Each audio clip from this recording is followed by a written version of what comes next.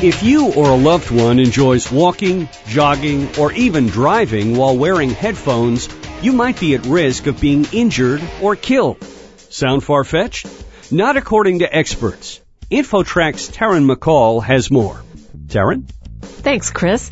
Dr. Richard Lichtenstein is Associate Professor of Pediatrics at the University of Maryland School of Medicine and Director of Pediatric Emergency Medicine at the University of Maryland Medical Center. He's the author of a recent study that took a look at whether people are being hurt or killed while wearing headphones while walking or driving. So, is this becoming a major problem? Well, it certainly seems to be increasing in the period of time that we looked at from 2004 to 2011. We saw a threefold rise in the amount of injuries and fatalities associated with pedestrians wearing headphones. Can your research give us an idea of who's the most likely person at risk of being injured or killed while wearing headphones? Well, we found that the majority of people that were being injured or killed were young. The average age was about 21.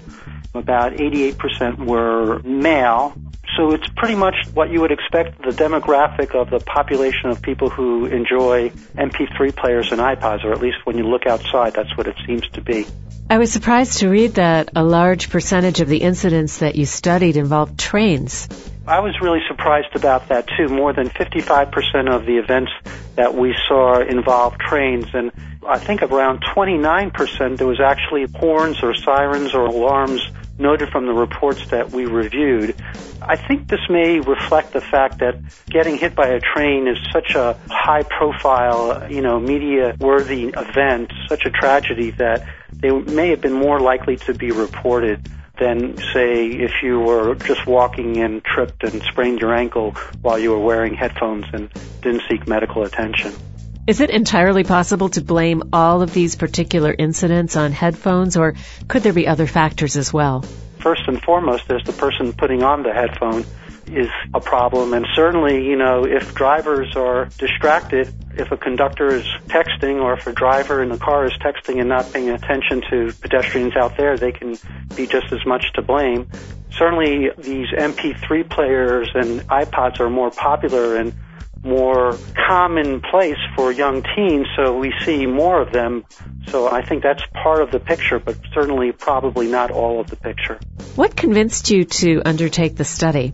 As a pediatric emergency medicine physician, I also do some public health in the form of reviewing child fatalities for the state, and I came across a tragedy of a young girl who was hit by a train who was wearing headphones.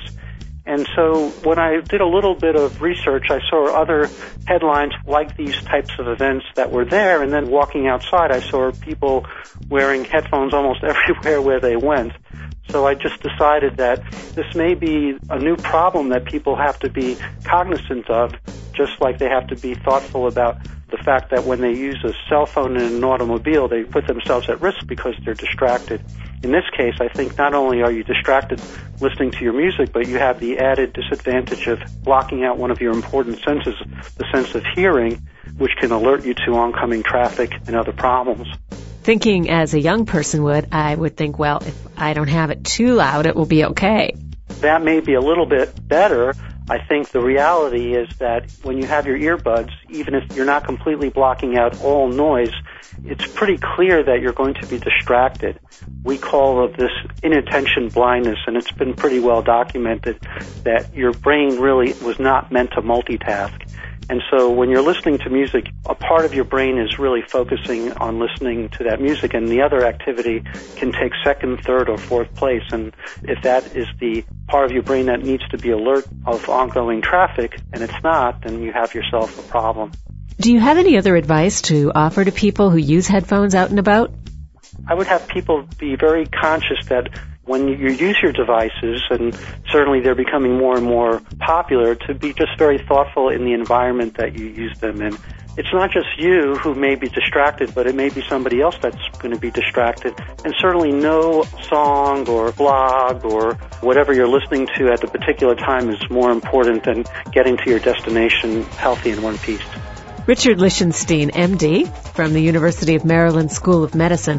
Thanks for joining us on InfoTrack. Thank you.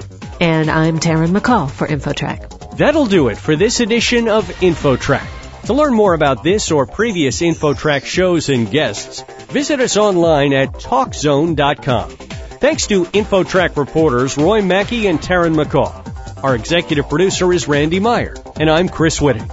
Internet services by Pair.com. InfoTrack is produced by Syndication Networks Corporation. Thanks for listening. Join us next time for another edition of InfoTrack.